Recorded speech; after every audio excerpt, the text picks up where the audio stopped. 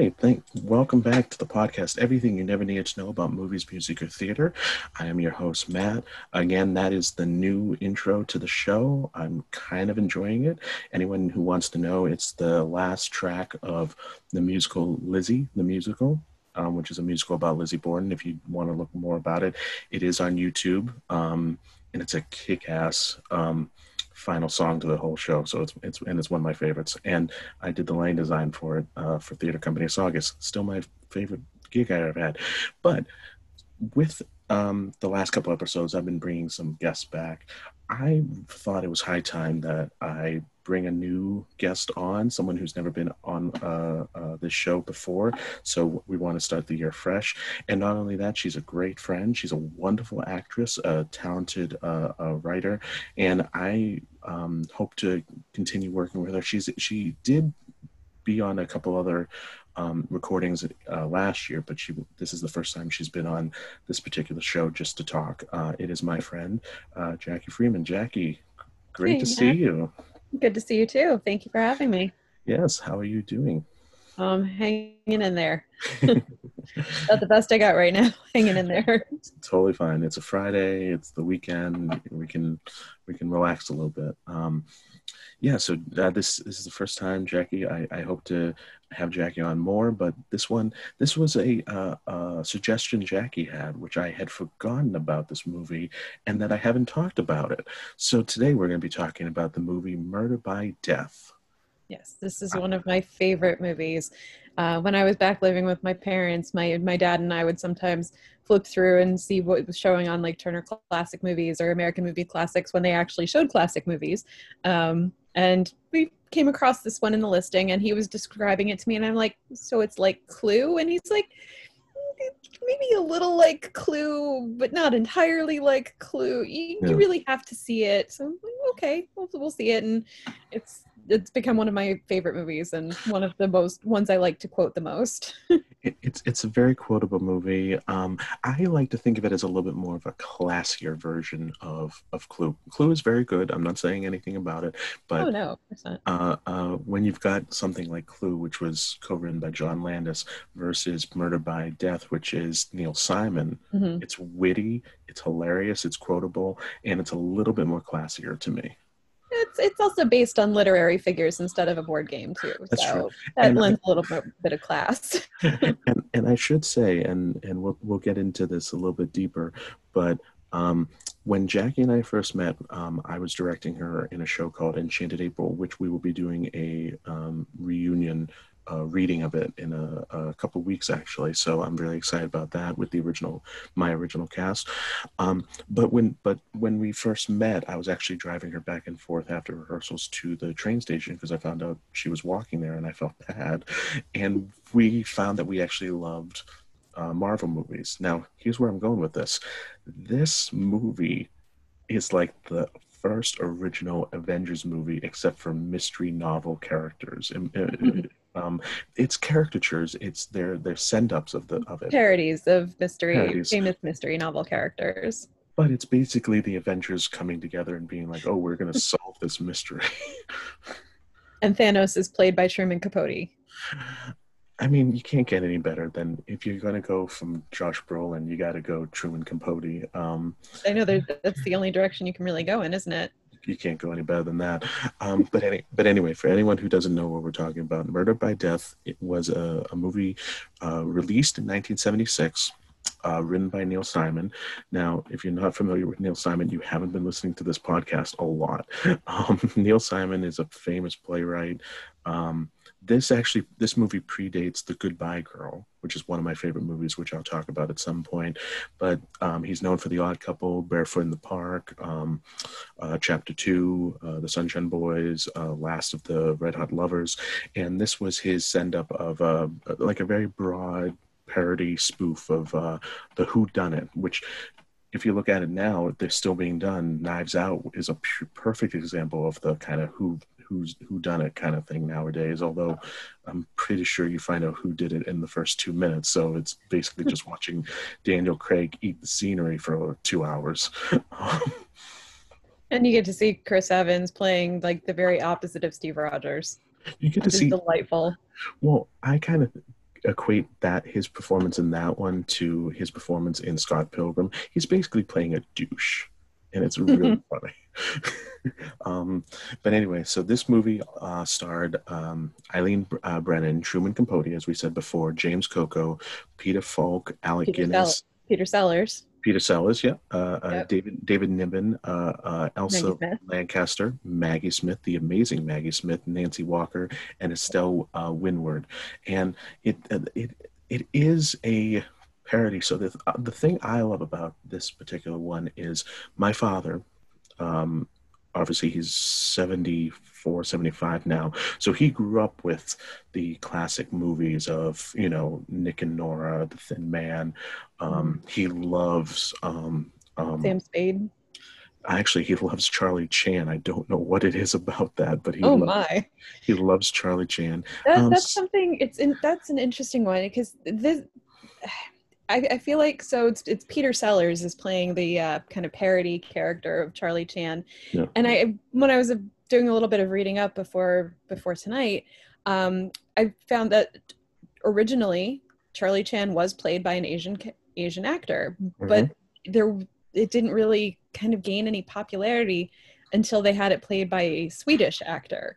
I mean, today you never get away with doing this. And I feel like the only thing that makes it acceptable in the movie is that it is parodying a practice that is no longer acceptable.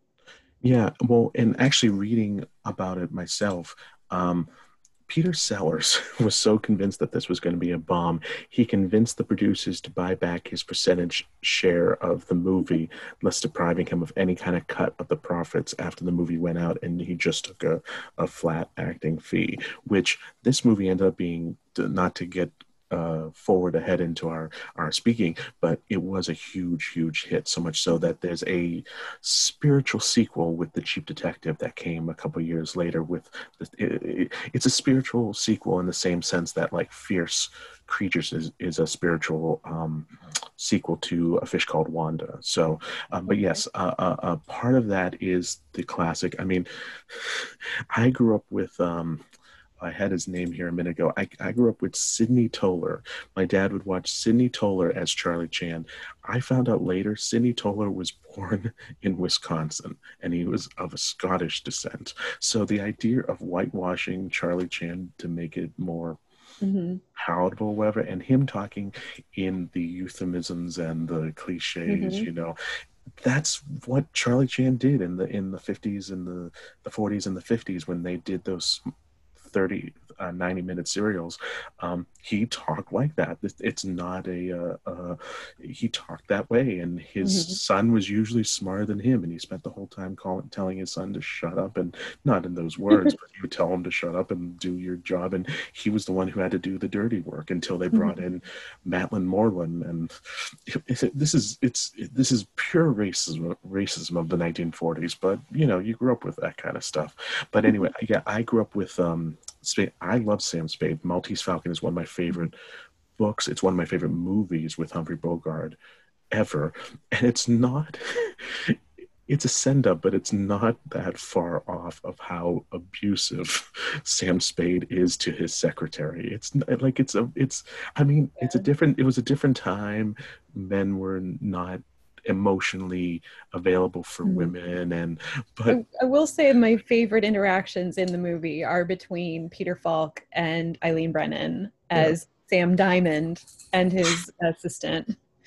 They're the kind of the complete disdain she has for everything he says is just delightful. You can see it on her face, and the things he says are just so out there. My favorite is she says something like, "Oh, Sam, I'm crazy for you," and he says something like, that sounds like you're a problem." I think my favorite line in the whole movie is when she says to him, "Don't you trust me, Sam?" And he looks at her and he says, "The last time I trusted a dame was Paris in 1940. She said she was going out to get a bottle of wine. 2 hours later, the Germans marched into France." Yeah, classic. They kind of combine Sam Spade, this time Sam Diamond, with Rick Blaine in Casablanca. So they play on who came out. They basically, what they do is really cool. They make it so that when you go in, they throw the characters at you, and either you know what they're sending up and you know what they're referencing, or you're completely lost. And I love that they don't spend time to be like, here's who this couple is. I mean, they do that in the regular sense of like the dialogue and their back and forth. I mean, all the characters have someone to play off of, and that helps with the dialogue. But they don't spend a lot of time being like, oh, Nick and Yeah, I mean, they do establish it a little bit. I mean, I guess we could kind of go back and kind of give the summary of the premise of it. So in the beginning, you're introduced to, I think the first person on the screen is Alec Guinness. He plays the butler, the blind butler, no less. And he's called into his master, for lack of a better words, office, and his master gives him a set of envelopes that he wants him to mail out with invitations to a dinner party. And he hands him a little container of stamps, and you see him lick the stamp, and he off screen you see him pound his hand on top of the stamp, and he licks another stamp, and he pounds the next stamp, and then the camera goes down, and you see a set of envelopes, and the stamps are all stuck to the desk next to the envelopes. But you see the names on the envelopes, and they're all addressed to these parodies of famous detectives. So you have Sam Diamond and Sidney Wang. So Sam Diamond is the Peter Falk character. Sidney Wang is Peter Sellers. Miss Jessica Marbles is Miss Marbles. It's Miss Marbles. So Miss Marple. So she never had a first name. Oh, who was the actress who played her? That wasn't Elsa Lancaster, was it? No, it was. Yep. That was Elsa Lancaster. And then was it Dick and Dora Charleston? Yep, Dick and Dora Charleston. That's the David Niven and the amazing Agnes Smith. Yeah. Yep. And then was it Mr. Perrier? Yes, Milo Perrier. Milo Perrier. Perot, and he's James Coco, who's also accompanied, of course, by his chauffeur, was a very, very young James Cromwell.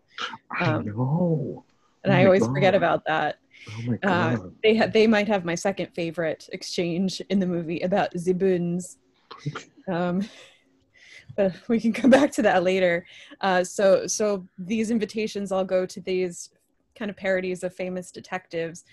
And you're introduced to them gradually when you see them all on the way to this dinner party. So you kind of get the idea of who they're supposed to be. You get the whole Sam Diamond equals Sam Spade, Sidney Wang equals Charlie Chan. You understand that within the first 5 minutes of the movie. And then they all arrive and are gradually led to dinner with their host, Mr. Lionel Twain, wonderfully played by Truman Capote, he's tired of them all getting the credit for being these amazing detectives. So he's going to prove by solving a murder that he is the greatest detective. And then, of course, chaos ensues, which is just delightful. The amazing thing, we can talk about all the actors coming up. Truman Capote is really good in this, and there's only one sequence when it's kind of he's arriving and they do the kind of, I call it the hallucinogenic Willy Wonka. I know exactly which part you're talking about. Willy Wonka bit. That seems like the only time to me I was like, I'm watching a 70s movie. Otherwise, this was a timeless, it was a timeless movie.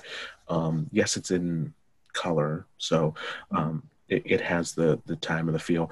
And oh my God, I was just remembering all the bits with Alec Guinness. I mean, if you don't know Alec Guinness's work, I mean, if you just know him as Obi-Wan Kenobi from New Hope and the original trilogy, you're missing out on a lot. He is an amazing actor with David Lean's movies, Bridge on the River Kwai.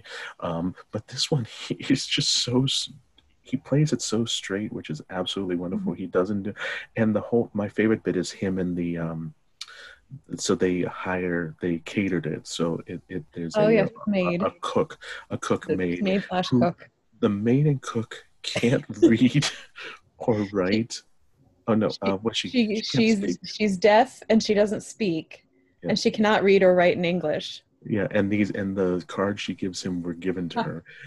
Alec Guinness is blind, She so tries to hand him this card that describes her situation, that yeah, she's deaf, cannot speak, and does not read or write English. And what does it say? And it's like, this letter, this was written for me by the Acme Letter Writing Company.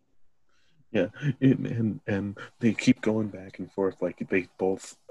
Spends most of the time sitting there smoking a cigarette, being like, "Why am Mhm. I here?" And he keeps coming in, going, "Is dinner ready?"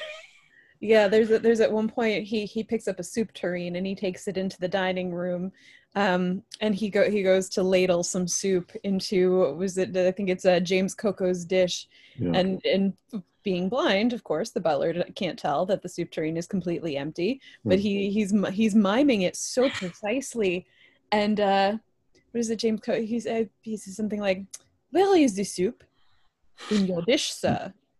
There is nothing in my dish but my dish." So Alec Guinness, he takes his hand and he's like feeling the inside of the train, and he's like, "I see." And so he leaves.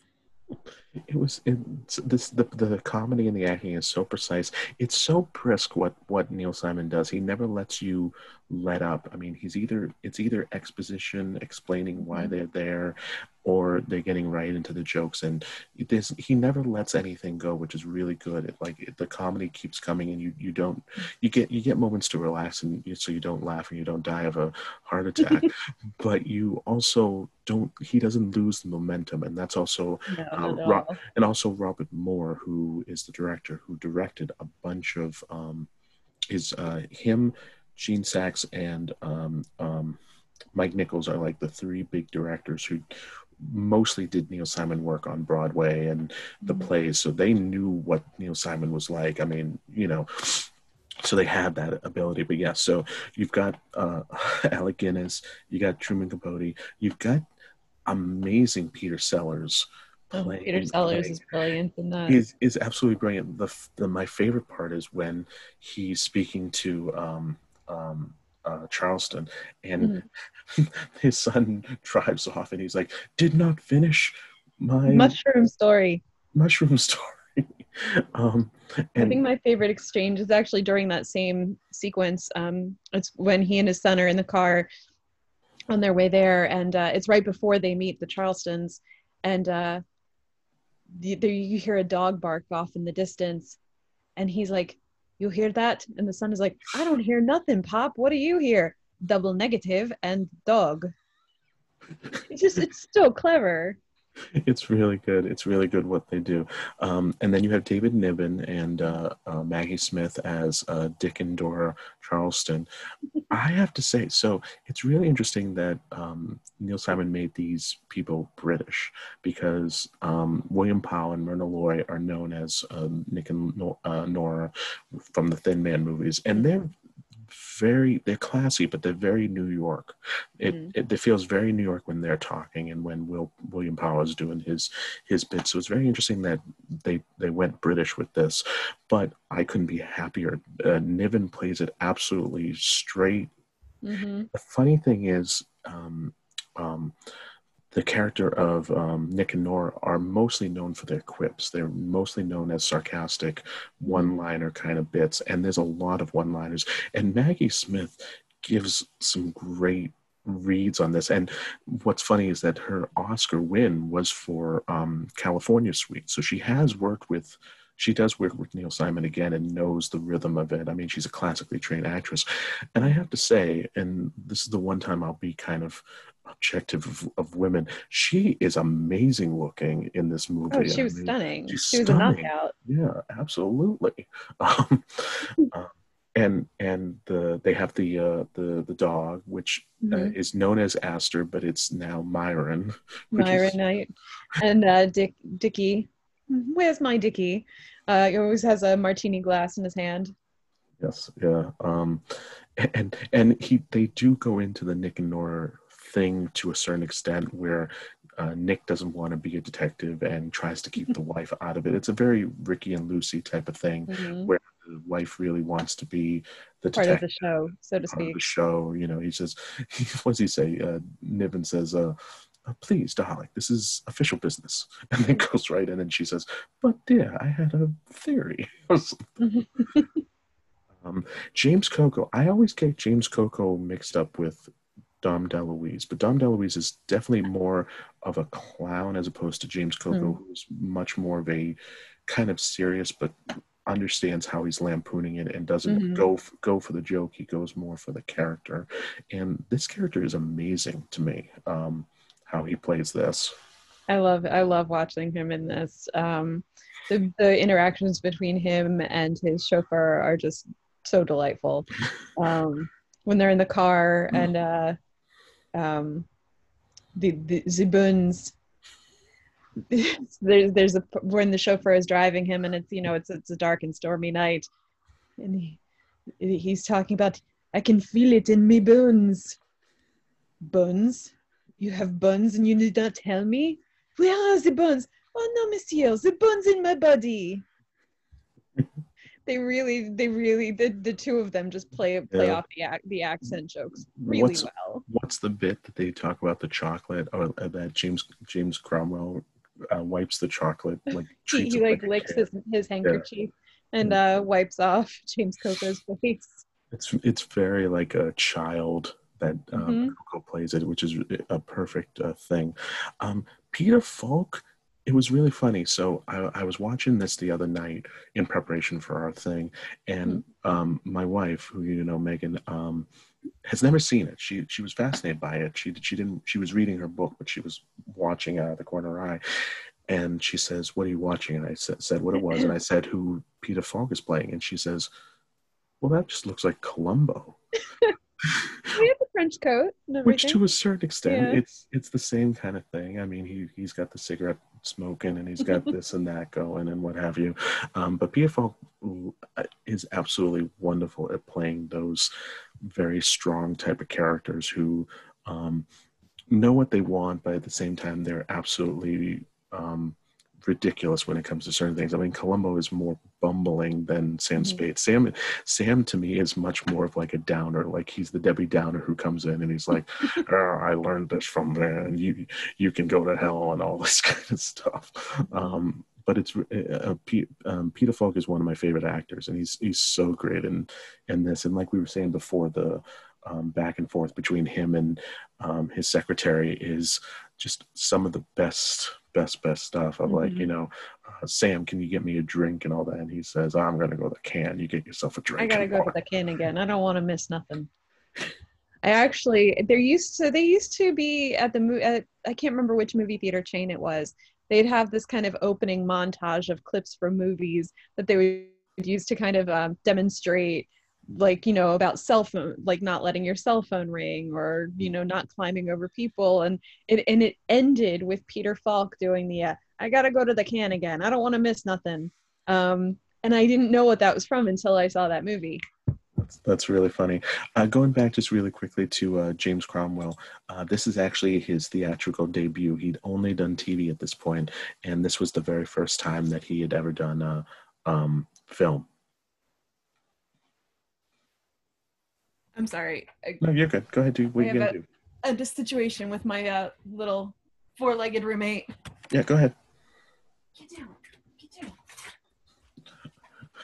This will be all edited for you folks. Sorry, he was climbing on something he wasn't supposed to. I'm assuming you can edit this out. Yes, I can edit this out. This is a catastrophe right now. It's a catastrophe. Which was actually a review of Cats when it came out, so I can't take the credit for that one. Nice. I'm back. In any case, I will let you know if there is a repeat occurrence. That's fine. He's staring at me. It's like, what are you doing? And then we have kind of the last piece of the puzzle, which is Jessica Marbles, played by the wonderful Elsa Lanchester, who, what was funny is I knew her before from her performance in Mary Poppins. That's what I had known her from before too, and her and her nurse. Yes, Ms. Withers, played by Estelle Winward. And I believe this was the final film for both of them, I think. Was it? I think it might have been. No, 84. No, so no, Miss Withers. No, it was, yeah, Miss Withers. Miss Withers never did another movie after Murder by Death, and Mm. Estelle Lancaster died not too long after this movie came out. Mm. Um, and what was yeah, just reading really quickly. She actually had two strokes at once, so Oh, jeez. she poor woman. Um, and funny enough, so I knew her from that, but I didn't know her from anything else. And then I Mm. look at her biography, and I'm like, wait, she was the bride of Frankenstein. Was she really? She was. That was her big role of recognition. And then she got an Oscar nom for Come Into the Stable and Witness for the Prosecution. Oh my goodness. Who That is knew? very cool. Who knew? Who I mean, knew? it's all in the characterizations, but she's just as funny, and the fact that they say well, Miss Withers is her nurse. Yes. She's taking care of her. It's just a really funny back and forth and all that, um, and I guess we can also talk about so in all these movies, there's always those moments and those kinds of they get the clues, they figure things out, and out of nowhere they end up coming out with this amazing kind of summation. And it's Hmm. always in a room, and they always come in and say, "I know who you are. You're so and you did such and such because There's some elaborate twist there's that an has to be explained. yes." At the very end, each and every one of them come out after, and I don't want to give anything away because I think people Mm, really need to go see this movie. I But at the very agree. end, they come out and they talk to the villain and they give the big twist, but it builds on each other. So I think the first one is Ms. Marbles, then the next one comes in and it's Peter Sellers, the next one comes in, it's Niven, next one comes in and it's I know the last Coco one is Sam Spade. Yeah, it's Coco, and then the last one is and Sam Spade, yeah. Diamond. Or Sam Diamond. Sam Diamond, and he's like, "You're all wrong," which is absolutely funny. The funny thing about this one is that I like this movie in the sense that it's all for the comedy and it's all to send everything up, and there really isn't. I mean, there is a payoff, but there's not really a big payoff that you're like, this is why it was, Hmm. but he was kind of just documenting it to show how egotistical and how narcissistic they all were Hmm. and how amazing he was. Um, There was that actually that reminds me one of my favorite exchanges involving Peter Falk is when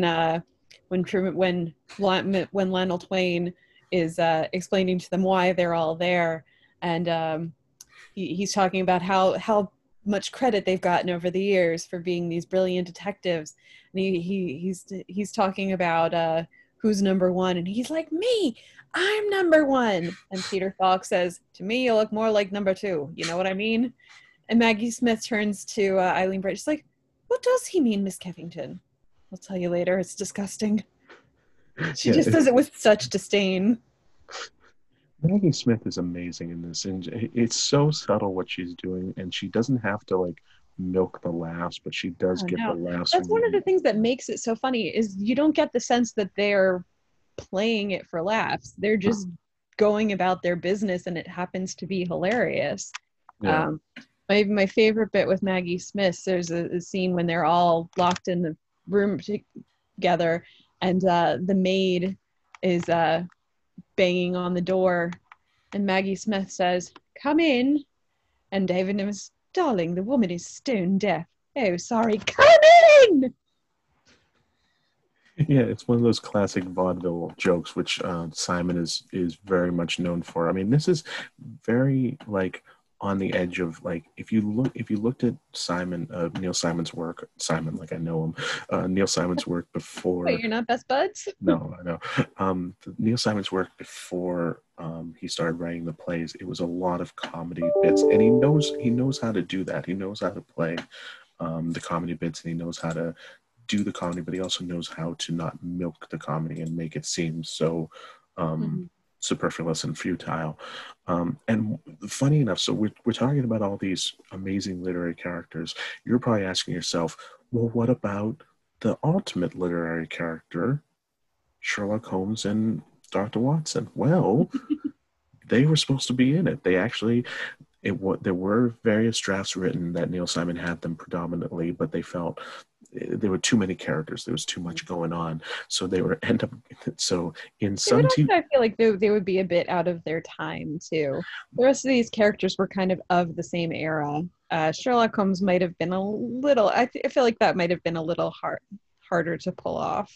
that's true. But in some TV versions, there was a deleted scene where everyone is leaving and they show up at the last minute, and they're like the last ones they've been. Oh, I don't think I've seen that one. It's in the credits. It says in some versions it shows Sherlock Holmes played by Keith McConnell and Dr. Watson played by Richard Peel arriving as the other Oh my guests are goodness. leaving. Yeah, I um, love I love when you can kind of randomly catch those things that people never see. It's like seeing the part of the Goonies with the giant octopus. that's very true. There were three other scenes that were cut. One of them was en route to the Twain mansion. The Charlestons nearly run over Tess Steffington, who is currently returning to Sam Diamond's car with Oh, it's gasoline. gasoline. Instead of giving her a lift, they apologize and drive on. Of course they do. The second one was upon arriving at the Twain mansion, Jessica Marble's London cabbie lets her know the fare. I guess that was funny.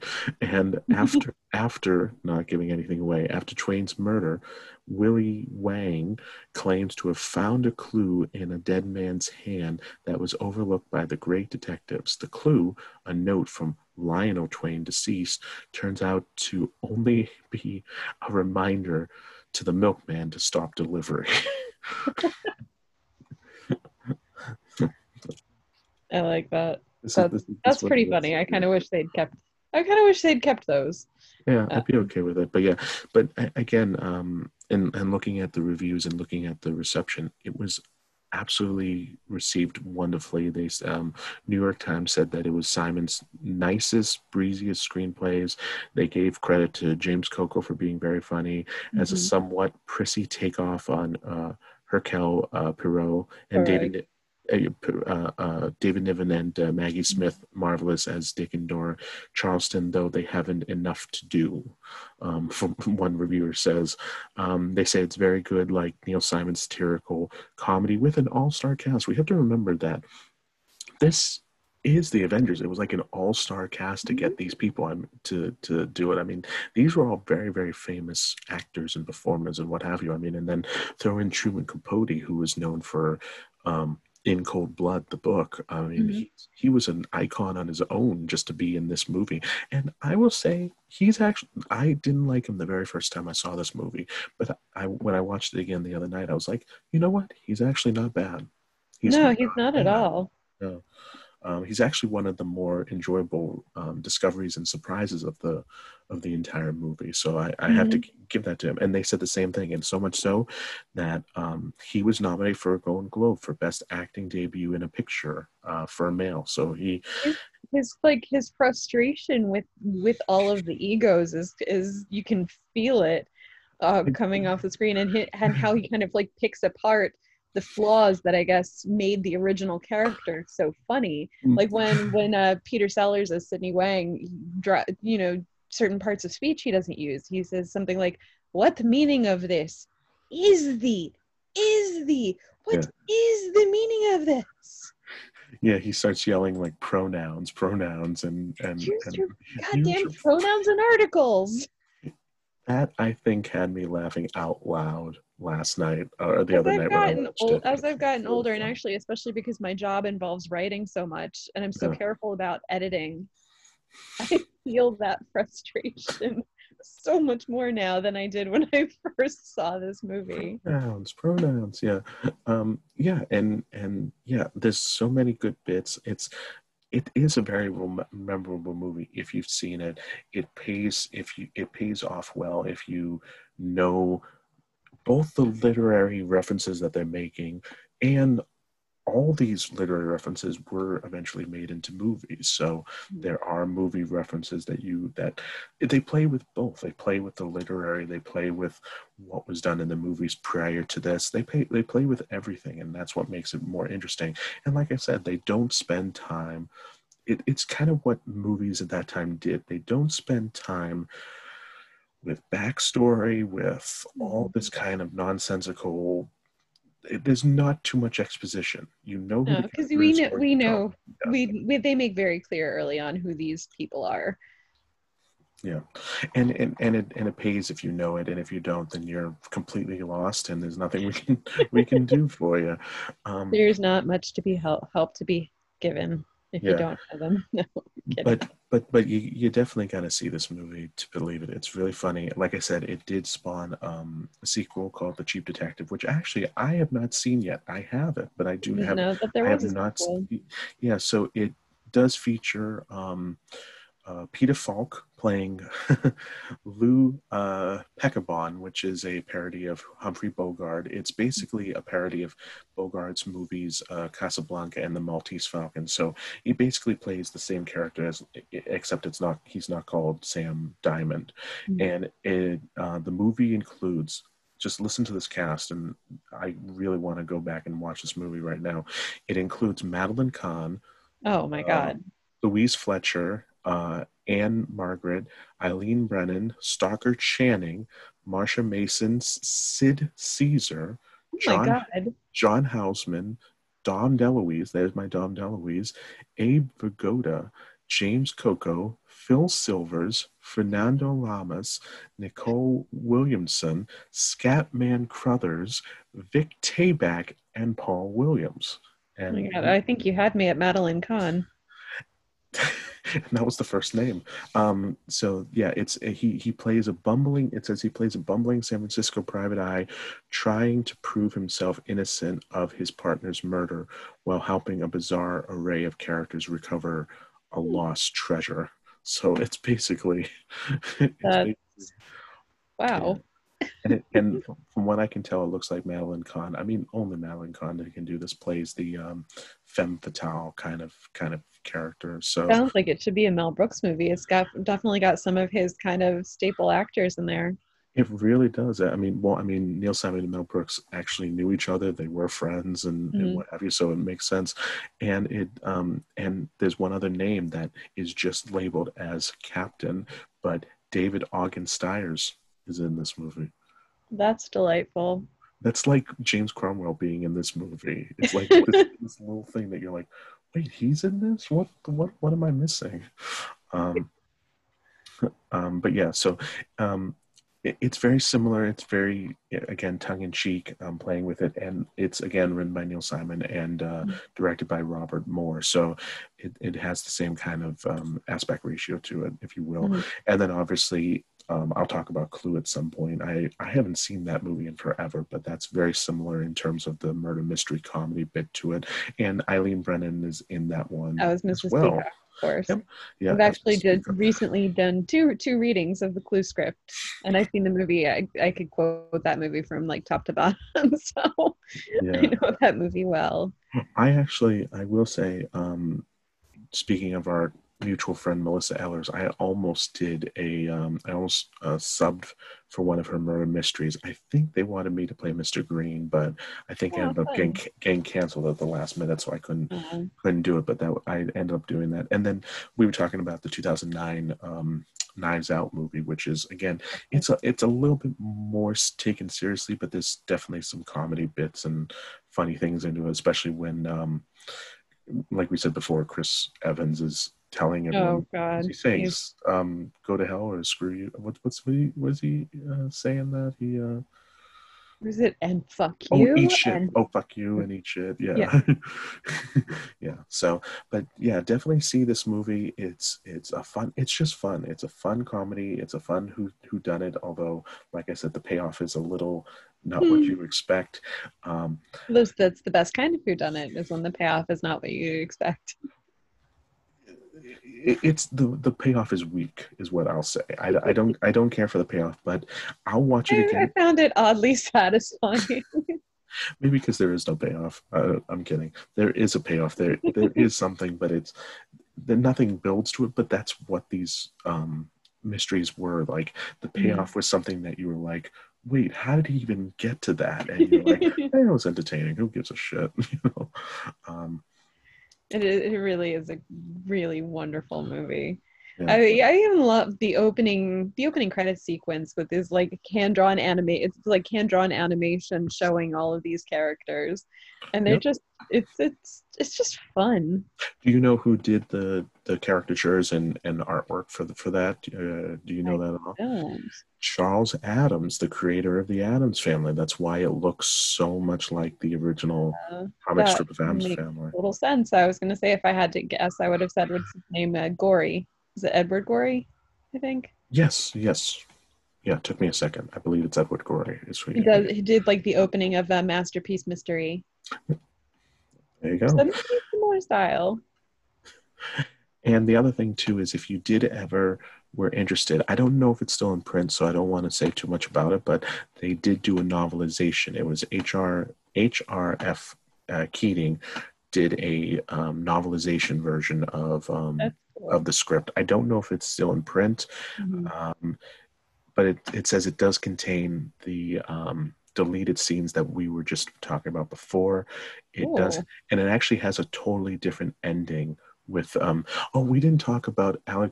Can we talk about just really quickly? Yeah. Alec Guinness's character name is Benson Mum. Oh, James Sir Benson, mum. Yeah. Um, Oh my goodness. but yeah, it's there's a whole different ending. Character name. I'm not gonna spoil it. If it ends up, if it is on, if you can find it on Amazon or whatever, definitely worth the read. But yeah, yeah, Alec Guinness plays Benson Mum.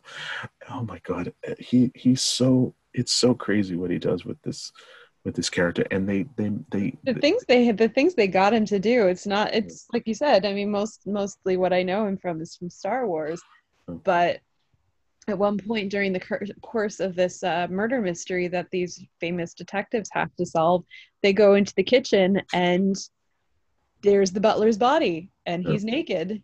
yeah. And then they leave and they come back and the clothing is there, but the body is gone. Well, the thing I love is, and I'll do spoiler alert so that we don't ruin it. If you don't want to hear about this, then you can stop the recording here. But I do love when they do the turns and they do like the final twist or whatever. He Mm-hmm. plays into every twist they bring in just to piss them off. Like Mm-hmm. you're not Benson, Mum. You're Mrs. It's Rita. Rita. Thank I you. And he, prefer to be called, and he like does this kind of yeah. thing, like he waves his hand in front of his forehead like a woman would if she were kind of flipping her bangs. I prefer to be called Rita. Yes, yeah, he leans into everything, and Mm-hmm. I think what they was great is that he just kind of, he knew what he was playing off. And if you ever want to also see another really good Alec Guinness performance where it's just plain comedy, the original Lady Killers, he's playing the part that Tom Hanks played in the remake. He does it way better, and it's so funny. I And if mean, I love Tom Hanks, and but no offense to Tom Hanks. yeah. If I had to choose between Alec Guinness and Tom Hanks, I'd probably go with Alec Guinness. Well, and not to give anything away, but in that movie you also had Peter Sellers. Nice. So I've not actually seen Lady Killers. I I know haven't what it either. I haven't either. So, and what um, was funny is just a couple of weeks ago we did a reading of Doctor Strangelove. So, mhm. I'm kind of knee deep in Peter Sellers' Peter work at this point. I just need to do Lolita, and I've got the trifecta. um, Oh but no, I this movie. yeah, And like you said, they lean into every joke. They commit. The maid, when she because she's mute, she can't scream, but she comes running into the dining room and she's miming screaming, and they can't tell what the problem is, and she whips out of her apron a card and she hands it to Peter Sellers, and he looks at, my name is Yetta. I don't work Thursdays. yeah, the, it's the fact the fact that like the Acme letter writing company wrote her a card that says my name is Yetta, I don't work Thursdays. it's nice. Like they kept that so consistent. Well, and also if anyone's interested, I will at some point. One of my favorite. So I'm too young, but one of my dream roles when I get older is to do the Sunshine Boys and to play Al Lewis, the George Burns character, not the other character. But in that, Neil Simon basically uses his old comedy know-how, and he says what's funny and what isn't. Ketchup is funny, tomato is not funny. The number 25 is funny, but the number 23 is not funny. And it's a little ham and, you know, a little tongue-in-cheek, but I mean, it was funny after I heard that joke, because I laughed really hard at that one. I actually turned it off and I started repeating it to see if like Monday or Tuesday was better, but no, Thursday, for some reason that made me laugh more. Maybe the syllables, maybe the fact that it was Thursday. I don't work Thursdays. Just something about it makes me laugh harder than if it said, you know, she came in and said, my name is, you know, I don't work Mondays, or don't work Tuesdays. It's such a random day to not be working. I mean, the logic ends up being, well, Wednesdays you'd be in the middle of the day, Thursdays though, but then you have to go back on Friday. So why wouldn't you take Friday? So you end up doing this fucked up thing with your head to kind of like put the logic to it. So I think that's what makes it funny. I think everything about that movie is just so funny and so delightful. Really, yeah, and even the small little like short phrases that Estelle Winward is given, like the little bits and things and all that. And the couple moments she has with Peter Falk are hysterical. They really, really are. I think he looks at her. They're all like holding hands because this is the scene when Mr. Twain says, you know, that there's going to be a murder. So they're all sitting around the table and they're all holding hands because they figure, you know, if they're all there and they're all holding hands, nothing's going to happen to any of them. Yeah. And Peter Falk keeps looking at Estelle Winwood and he's like, stop it. Stop. And they all look at him like, what's happening? And he's like, the old bird keeps giving my palm the finger. And she just has this very small smile of satisfaction on her face. So I actually didn't realize I stole a joke from that. Just really quickly, the very first show I did with theater at Theater to Go was Arsenic and Old Lace, and I was Teddy Brewster in Arsenic and Old Lace, opposite Andrew Quinney, who we know. He was the Peter Lorre character. Mm-hmm. And we have one scene together, and I decided, and this was the very first time I met him, the very first time we ever worked together, I decided every night I was just going to break him. And at one point, we're doing our scene, and he like does something like pat me on the back, and I just do that. I'm like, stop it. To the audience, and he just starts laughing hysterically. There are other times where I started like petting his head slowly. And I think I told you this, but one time I went completely off because I had lost myself. So I turned to him, and he thinks I think I'm a general. No, I think I'm Teddy Roosevelt. I'm the general. I'm the president. So I say, President Roosevelt. I'm talking to Quinney, mm-hmm. And he looks at me strange and said, "Oh no, you're a general. I say, I'm President Roosevelt, you're the general," and I look at the audience and I say, "I'm okay." And I keep going with my dialogue, and Quinney is gone. He just could not stop laughing, and afterwards we came back and he says, "You son of a bitch." It's kind of fun to break the other actors on stage. Sometimes it's fun. You're our friend and colleague John Workman. I used to do all the time when we did Shakespeare together. It's really fun. But we could go on and on about our old experiences. But long and short of it, see this movie. See this.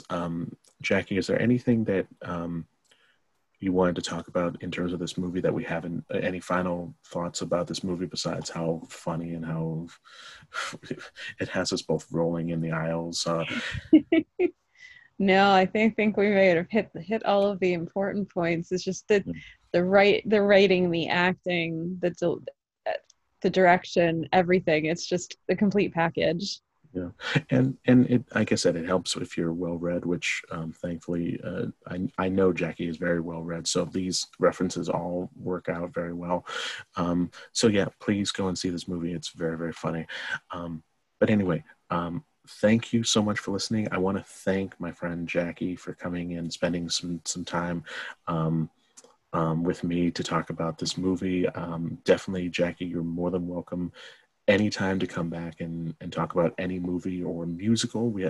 I do I'd musicals be on the happy show, to. and I also do albums if you're interested in any music albums or anything. So you're more than welcome to come on. I'm like looking Um, at my video shelves right now. What can we do? no, and My eyes are kind of landing on my cousin Vinny for some reason. I haven't even thought of that. We'll have to talk. We'll talk after we start recording. But thank you all so much for listening. Thank you all so much for stopping in and listening. Please listen to other episodes. I have a plethora that just came out, mostly top 10 hit. I talk about Oingo Boingo. I just recorded Billy Joel with my friend Rachel. In a couple weeks, I'll be talking about. We talked about Princess Bride, which Jackie actually will be back for our reading of Princess Bride. Yes, I get Not to to, be the villain this I was, time. I was going to say Jackie gets to play the villain, I never get to be the villain. and if I'm not mistaken, Jackie gets to do scenes with me, just yelling at her. My name is Nico Montoya, and obviously Enchanted April, as we spoke about before, and also check out the movie critics of Rep series. We just finished season 1. The entire thing is up on Spotify and wherever you can get your podcast. So please listen. We are currently starting pre-production into season 2, which amazingly, Jackie has been very gracious to accept a role in that. And I won't give anything away, but she gets to play kind of a badass. And again, work with That's John like, Workman. um, but I like it's going to be so much fun. And so please check out everything. Check out everything as we go. Please continue to be safe. Keep wearing your masks until I know the vaccines are coming your way. So hopefully in a couple months, all this will be behind us. But please keep being safe. Keep taking care of yourself, taking care of your family, and have a wonderful night. Thank you so much. Thank you. When you're looking to plan your next Disney World, Disneyland, or Disney Cruise Line vacation, we suggest you reach out to Danielle Elliott at Marvelous Mouse Travels. Danielle is a lifelong Disney enthusiast, a former Walt Disney World cast member, and a graduate of the College of Disney Knowledge. When you book with her, your booking includes 100% free concierge level services, some of which include customizing the perfect Disney vacation package for you and your family and your budget, booking those difficult to secure fast passes and dining reservations, providing tips and tricks to get out the most of your vacation, and more. Danielle also monitors Disney promotions to help you save money. For those Disney trip veterans, still be in control of all the details. Danielle will take care of all your needs so you can have all the fun and truly say Akuna Matata throughout your time at Disney. Contact her for your free quote at danielle.elliott at marvelousmousetravels, one word, .com, or by messaging her on her Facebook page.